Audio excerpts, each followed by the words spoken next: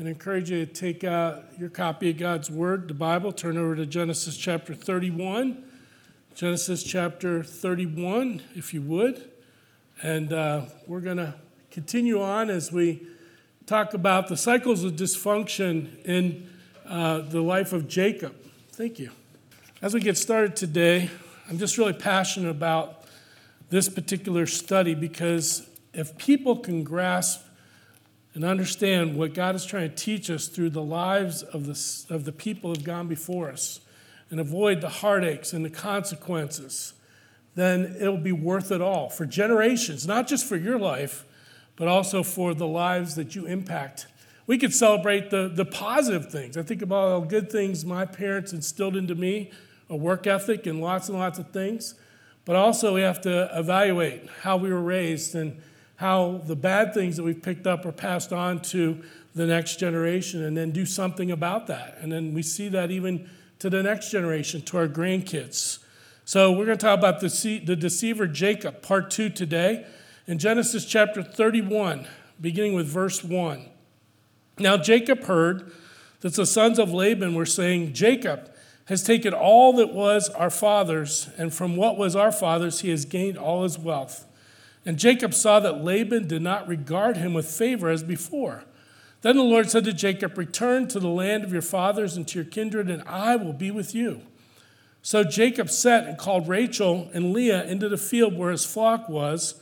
And verse 5, and he said to them, I see that your father does not regard me with favor as he did before, but the God of my father has been with me. You know that I have served your father with all my strength. Yet your father has cheated me and changed my wages 10 times. But God did not permit him to harm me. If he said, the spotted shall be your wages, then all the flock bore spotted. And if he said, the striped shall be your wages, then all the flock bore striped. Thus God has taken away the livestock of your father and given them to me. Skip down to verse 14 of that same chapter, verse 14. Then Rachel and Leah answered and said to Jacob, is there any portion or inheritance left to us in our father's house? Are we not regarded by him as foreigners? For he sold us, and he's indeed devoured our money. All the wealth that God has taken away from my father belongs to us and to our children. Now then, whatever God has said to you, do. So Jacob arose and set his sons and his wives on camels. He drove away all his livestock and all his property that he had gained, the livestock and his possession that he had acquired in Padam Aram, to go to the land of Canaan to his father Isaac. And may God add his blessing at the reading of his word this morning. So you know this very famous story about the Trojan horse, but you may not know the backstory of it. There was a guy, Heinrich Schliemann, in 1871, who was a very wealthy businessman. And all of his life, since he was young, he wanted to go and excavate and dig up the city of Troy. And as he retired, he got the opportunity to go to Turkey. And apparently you can go there now. You can see the ruins. The walls are 16 feet thick. The towers and other things are there for you to see. But if you remember the story in the Iliad that Homer wrote, it was about how the Greek army sieged this city for 10 years. And they were unable to break through the wall and to conquer these people. And so even Achilles, their favorite famous warrior, died, and they were about ready to give up and go home. And so the Greek king, Odysseus, came up with this idea, and he built this huge wooden horse. I'm sure you've seen or heard the story and seen replicas of the picture of what it must have been like. And of course, they hid the Greek soldiers inside. And then they brought it up to the gate of the city. And then the Greek army got in their boats and retreated out of sight. And the people inside the city of Troy thought, wow, they must have given up and they left us a gift. And of course, they opened the gates and brought in the horse. And as you know, the story is at nighttime while everyone was sleeping, the soldiers come out, open the city gates, the ships come back, and the Greek soldiers come and they ransack the city. And by the time the people of Troy woke up in the morning, their city was under siege and being burned. And of course, they ran and tried to escape, and they were all killed. And we see there in that story what happens to deception and manipulation. They lost everything. They lost their city. They lost their lives, many of them. They lost their wealth and their resources. The consequences of deception, trickery, and lies.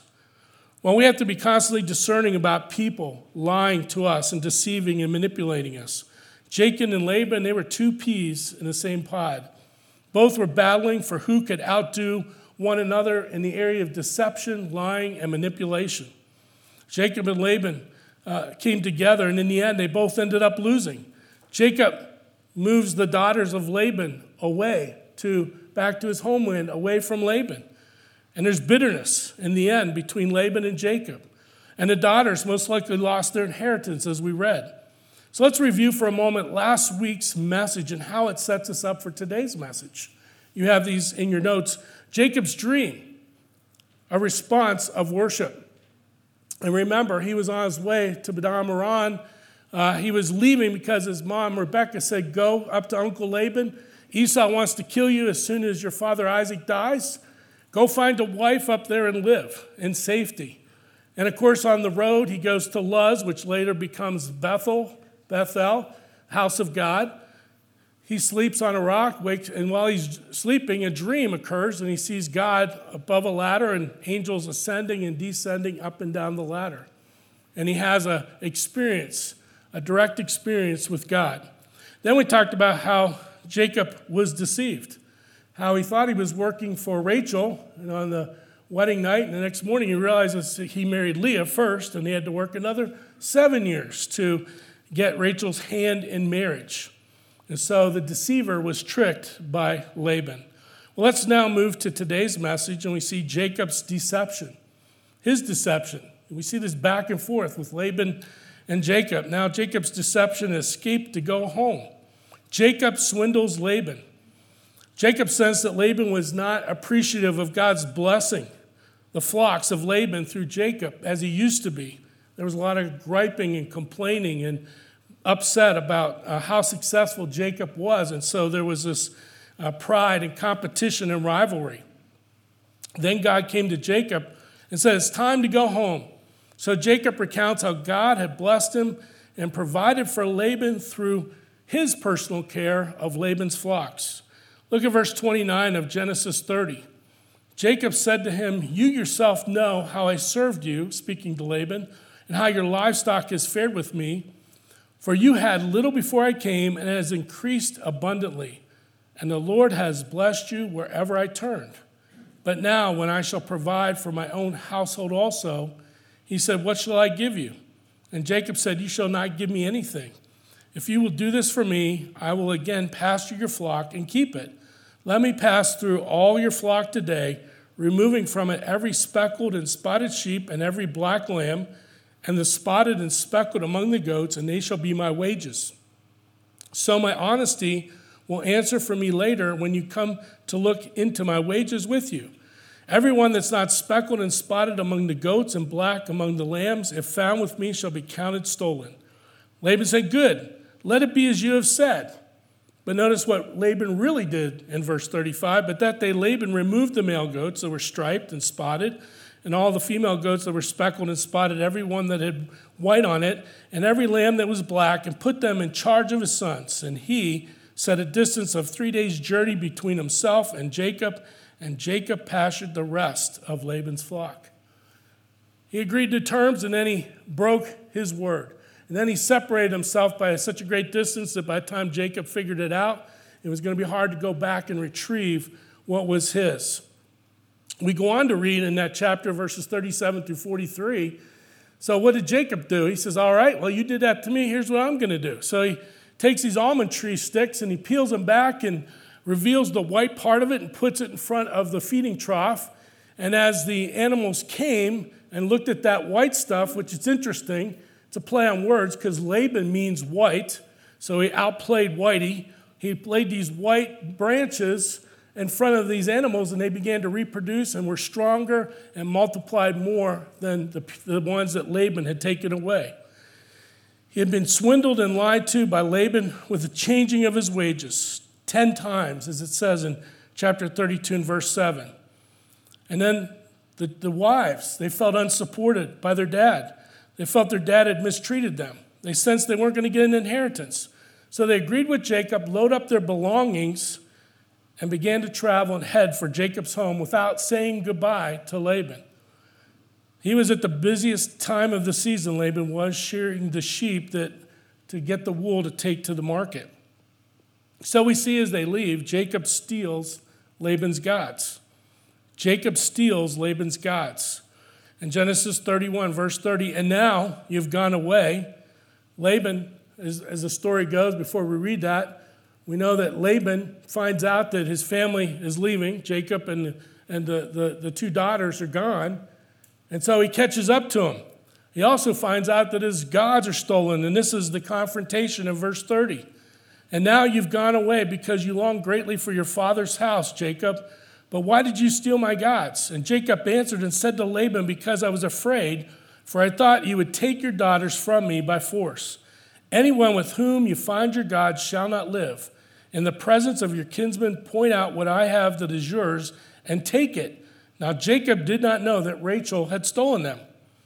Rachel now enters in the deception and the manipulation, just like her husband and her dad. One lie breeds another, breeds another, breeds another until it's exhausting. I can remember I struggled as a young kid with lying. And I can remember nights laying in bed looking at the ceiling thinking about, okay, how was I going to use the next lie to cover up the previous lie so they wouldn't figure out that the third lie was actually a lie. And pretty soon your parents figure it out. You can't come up with enough lies and stories to match up, right? And so imagine what this all is breeding in their lives. In Genesis 31, so Laban, verse 33, went into Jacob's tent and into Leah's tent and into the tent of the two female servants, but he didn't find his gods. And he went out of Leah's tent and entered Rachel's. Now Rachel had taken the household gods and put them in the camel's saddle and sat on them. And Laban felt all about the tent, but he did not find them. And she said to her father, let not my lord be angry that I cannot rise before you, for the way of a woman is upon me. So he searched, but he did not find the household gods.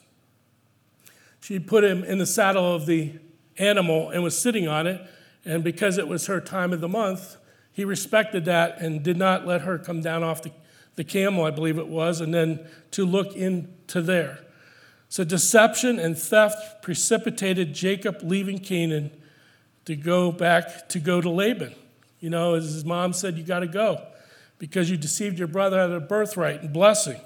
It's interesting that Jacob had stolen his brother's blessing and inheritance and now deceived Isaac. Now he's doing the same to Laban as he heads back to Canaan. So our cycles and our habits of dysfunction and sin come so naturally to us because it's ingrained in us. It's our default position in many ways. And one of the ways in which we suffer the consequences of our behavior is by passing those bad habits on to our children. So rather than me give you a great illustration by words, I thought we'd just take a moment and listen to this song.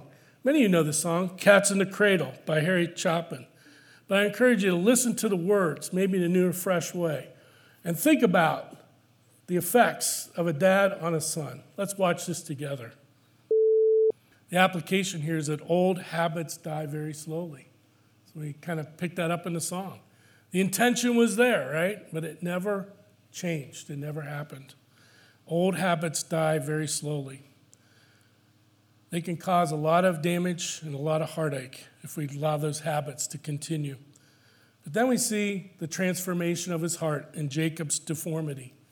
Jacob's deformity. And sometimes when we go through suffering, sometimes when we face the stark reality of what's going on in our life and we realize the habits of sin and its effect, we come to the end of ourselves. And Jacob, this is the moment that he comes to the end of himself and really, really understands the depth of the experience of having a relationship with God. It says in Genesis 32, I encourage you to turn over there, Genesis 32, verses 22 and 23. Genesis 32, 22. It says, the same night he arose and took his 2 wives, his 2 female servants, and his 11 children, and crossed the ford of the Jabbok. And he took them and sent them across the stream and everything else that he had. Long story short, Laban comes, as we said, and he confronts Jacob and his 2 daughters. And as Laban challenges Jacob, Jacob explains that despite Laban's deception manipulation of him, God has blessed Laban. And it takes us back to that promise in Genesis chapter 12 and verse 3 about the Jewish people. It says, God says, I will bless those who bless you, and him who dishonors you I will curse, and in you all the families of the earth shall be blessed. Because God had his hand on Jacob, who would, in this story, become Israel, he blessed Laban through him. Jacob had paid his dues for 20 years, and he and Laban agreed that God had protected and prospered Jacob during that time. And so in their final meeting, Laban and Jacob set up memorial stones as a reminder for both of them. Laban asked Jacob to take care of his daughters, Rachel and Leah, and treat them well with respect and dignity. He also asked that he not marry and have any more wives other than Rachel and Leah. Laban goes home, Jacob moves on. But now he has to deal with his brother Esau, and we'll talk about that in just a moment. But the next thing we see here is Jacob scuffles with God over control of his life. He's still battling. Now he's got to go back home. Now he's got to face Esau, who he's cheated out of his birthright and his blessing. Jacob scuffles with God, and as he's wrestling with this in his mind, in Genesis 32, verse 24, and Jacob was left alone, and a man, the angel of the Lord, wrestled with him until the breaking of the day.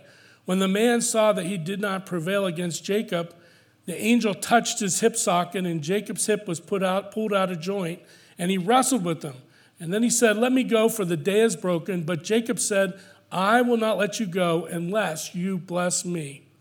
This could have very well been the appearance of the pre-incarnate Christ, the Christophany, of him coming and putting on the form of an angel and wrestling with Jacob. This was a spiritual battle, maybe not a physical one, we're not sure, but we know it's probably spiritual because obviously the angel of the Lord could have easily overpowered Jacob if it was a physical battle. But this was a struggle for Jacob to give up his deceptive ways and his self-sufficient attitude. Here's the question: how have you wrestled with God over the years in your life for control of your life? To be self-sufficient, to say, God, this is what I want to do, now I want you to bless it. Have you been in those places? And when I've wrestled with God, you know what I found out? You know, when you box with God, you find out your arms are too short. You know, you can't outbox God. You can't out-wrestle him. And so the best thing to do, especially early in life, is come to a place of surrender, of giving over these things. Jacob was on the threshold of the promised land as he wrestled with the angel of the Lord. The darkness of that all-night battle may have symbolized Jacob's fear and uncertainty about the future, as I said, about to see Esau, his brother, after many years, about to go back home and face the music of the relatives of what happened in the past. Do you ever get the sick feeling you get when you've been found out about telling lies? You know, you ever have someone come and say and ask you the question, is this really the truth? You ever felt the tinge of conviction when somebody asks you a question like that? Can you imagine what must have been going on in Jacob's life as he was going to have to face Esau and face the music? And we see it every day in our political world, right? You'll see a politician say one thing a year or two before and they get it on videotape, and then 2 years later he'll say something else. And even though he's confronted with the tape, he'll say he never said it at all. And isn't that the way it is with our world and our culture around us? Well, we see finally here that Jacob surrenders his independent spirit to God. He surrenders. He comes to the end of himself. He realizes that he's not smart enough. He's not big enough. He can't handle all the situations. Lying and manipulating is not going to be the answer. Look at verse 27 of Genesis 32. And he said to him, what is your name? The angel he was wrestling with. And he said, Jacob. And then he said, your name shall no longer be called Jacob, but Israel. For you have striven with God and with men and have prevailed. Then Jacob asked him, please tell me your name. But he said, why is it that you ask my name? And there he blessed him. So Jacob called the name of the place Peniel, saying, for I have seen God face to face, and yet my life has been delivered. The sun rose upon him as he passed Peniel, limping because of his hip.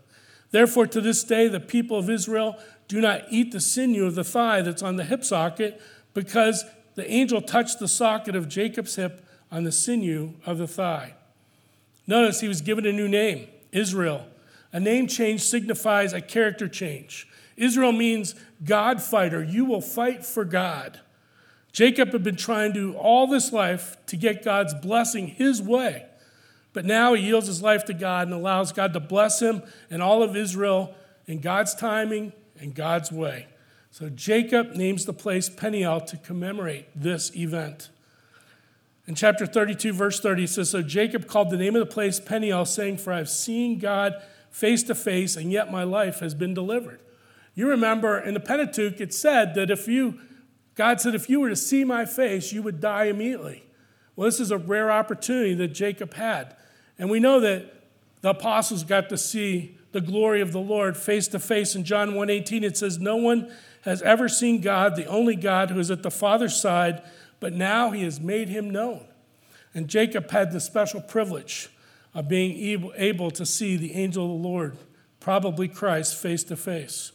Well, God symbolizes Jacob's emotional deformity of all of his self-sufficiency, his pride, his stubbornness, his self-confidence, and he left him with a reminder of a physical deformity by shriveling up this tendon in his body. The Jewish scholars say it was one of the tendons or sinews in his hip or groin area that was affected that caused Jacob to limp. Some commentators think that he limped the rest of his life, and there's some that believe that over time he was healed from it. But nevertheless, it was a visible reminder of the transformation that went on in the heart of Jacob. And so we know that even today, if I'm correct, some of you are in Torah Club, you can correct me on this, but I think the Jews do not eat a part of this animals there because of this. It says in verse 32, "Therefore to this day the people of Israel do not eat the sinew of the thigh that is on the hip socket, because the angel touched the socket of Jacob's hip on the sinew of the thigh." Jacob's life was spared, but he was left with a physical reminder of his deformity. As I said, not just physical, but the inner emotion. Jacob's prayer for deliverance was answered by God, encountering him face to face. His flesh failed him as he wrestled with God. He became crippled out of his natural strength, but soon became bold by trusting in God's strength alone. And Israel's ultimate victory would come not by the usual ways by which nations gain power, but through the power of divine blessing as they sought to please God. So it is that victory comes in our lives not by our will or by our strength, but by the laying down and the giving of ourselves and putting aside our weaknesses. It says, "Not by might, not by power, but by my Spirit, saith the Lord." You think about the Apostle Paul in 2 Corinthians chapter 12, verses 5 through 10. He had this thorn in the flesh. And I think God wisely didn't define what that was, because we could all fill in the blank as to what is our thorn in the flesh. Paul said 3 times he prayed for God to take this thorn in the flesh. Some believe it was epilepsy. Others say it might have been eye problems, because later on he would have to have someone write his letters. We don't know. He prayed 3 times for God to heal, but guess what? God didn't heal, because he wanted to keep Paul humble and dependent upon God. And he says, "Your grace is sufficient." And he says, "When I am weak, you are strong." And that's the place where we need to come, where we're fully dependent upon God, surrendering our talents, our abilities, our spiritual gifts, and letting God use them in his time and his way for his purpose. So our application here is that our dependency upon God and not ourselves overcomes the world, overcomes the cycles of dysfunction, overcomes the emotional things in our life that we need to break the ties from the past that drag us down, that cause us to spew out anger in our relationships, that cause us to be defensive about things. And we could go on and on as to what those cycles of dysfunction look like. Unfortunately, those have been abused either verbally, physically, or sexually. If they don't really get the help, they often repeat those things to the next generation. And God says, and we'll see in the story of Joseph, how Joseph unpacks the baggage of all these dysfunctions that were passed to him and gets victory over them. And so we can have victory as well. So our dependency on God and not ourselves overcomes the world. So quickly here's some biblical ways to deal with breaking the emotional chains of habitual sin. We talked about the behavior, the outward last week. Now we're going to talk about the inward and what you can do in your life to help break these things so that you don't act out upon these habitual sins. Number one, we have to come to the place where we are sick and tired of being sick and tired. We got to come to the place where we're just tired of repeating over and over and over and giving in, of saying something damaging to one of our relatives or getting overly angry with our kids or whatever it may be. We have to come to the place where we're sick and tired of being sick and tired. In Proverbs 26:11, it says, like a dog that returns to his vomit, a fool repeats his folly. When I was growing up, my mom, she loved to have Boston Terriers. We lived in Pittsburgh, and every time one would die, we'd get another one. I think we had 3 over the course of the time that I was at home.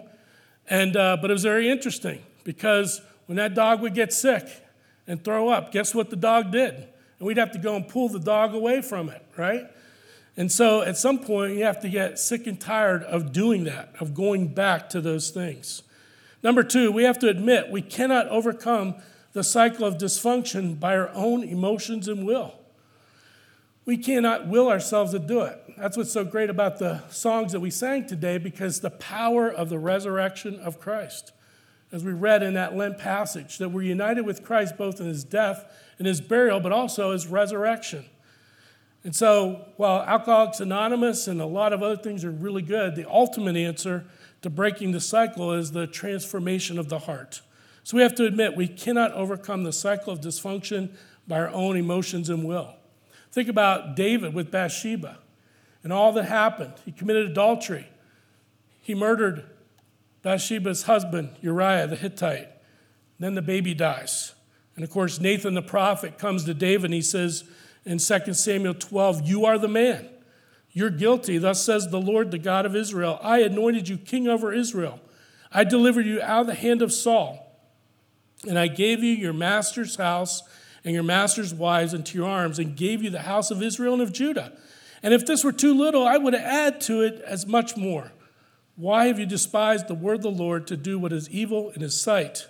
You struck down Uriah the Hittite with the sword, and have taken his wife to be your wife, and have killed him with the sword of the Ammonites. Shameful to be killed by the Ammonites in that day. Think about that. But then David responds in Psalm 51. He says, against you and you only, Lord God, have I sinned.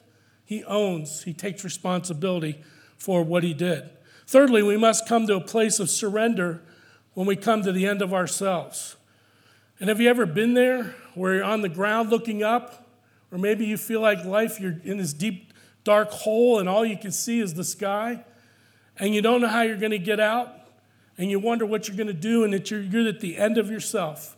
Much like the prodigal son in Luke 15, verse 17. And when he came to himself, he said, how many of my father's hired servants have more than enough bread, but I perish here with hunger? Here is a Jewish boy slopping pig food for pigs, thinking about eating that food. In verse 18, I will arise and go to my father, and I will say to him, Father, I've sinned against heaven and before you. I am no longer worthy to be called your son. Treat me as one of your hired servants. In verse 20, here's the key. He put action to his words, and he arose and he came to his father. And there's where the repentance really began, was when he decided to head back home. We must come to the place of surrender when we come to the end of ourselves. Fourthly, we find that victory comes when we let go and let God be God in our lives. In Mark 8:34, Jesus said, in calling the crowd to him with his disciples, Jesus said to them, if anyone would come after me, let him deny himself and take up his cross and follow me. For whoever would save his life will lose it, but whoever loses his life for my sake and the gospel's will save it. For what does it profit a man if he gains the whole world and forfeits his soul? For what can a man give in return for his soul? That's something that we need to think about from time to time. What's most important in our life? Are we denying ourselves? Are we taking up the cross? Erwin Lutzer said in his book about we will not be silenced. He had a great quote, and I can't remember who it was, but he said the problem with us as Christians is we keep wanting to exchange our crosses for a lighter one. We aren't willing to accept the cross that God puts upon us, just like Jesus willingly accepted the cross that God put upon him. And number 5, lastly, we must continually flood our mind and soul with the Word of God to remind ourselves of how God views us in our past. See, that's the thing. Satan wants to keep bringing these things up, saying you're never going to change. This is what you grew up with. This is how you are. This is your personality. And this is the way you're going to be for the rest of your life. And we need to counteract that with the Word of God and the good things that we can put into our life. In Psalm 77:12, I will ponder all your work and meditate on your deeds. I wrote my thesis for one of my master's degree on meditation, 132 pages. But it all comes down to this. Meditation is just like the picture of a cow that has 4 stomachs. And when he eats grass, he chews it, and it goes into stomach number 1. Then he burps it back up, kind of gross anyway. And then number 2, he chews it again. He chews the cud, we say. And he goes through that process. We need to be meditating. We need to be chewing on God's word. In Psalm 119, verse 15, I will meditate on your precepts, fix my eyes on your ways. So our key thought here as we close is we can break the sin that so easily besets us and become more than conquerors by the power of Christ. We can break the sin that so easily besets us and become more than conquerors by the power of Christ. In my class at Scott, I talk about African religions, and we talk about colonization. And there's a story about Cecil Rhodes, who came from Great Britain, and of course, Africa, which is now where Zimbabwe was, used to be called Rhodesia. After Cecil Rhodes, he came and claimed that land.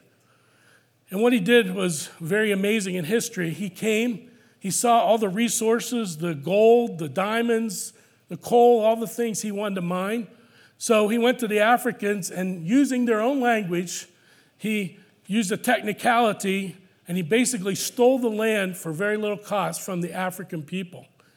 Well, once they realized what had happened, they began to get up in arms, and they wanted to have a battle with Cecil Rhodes. The problem was they had primitive warfare things to use, spears and things like that.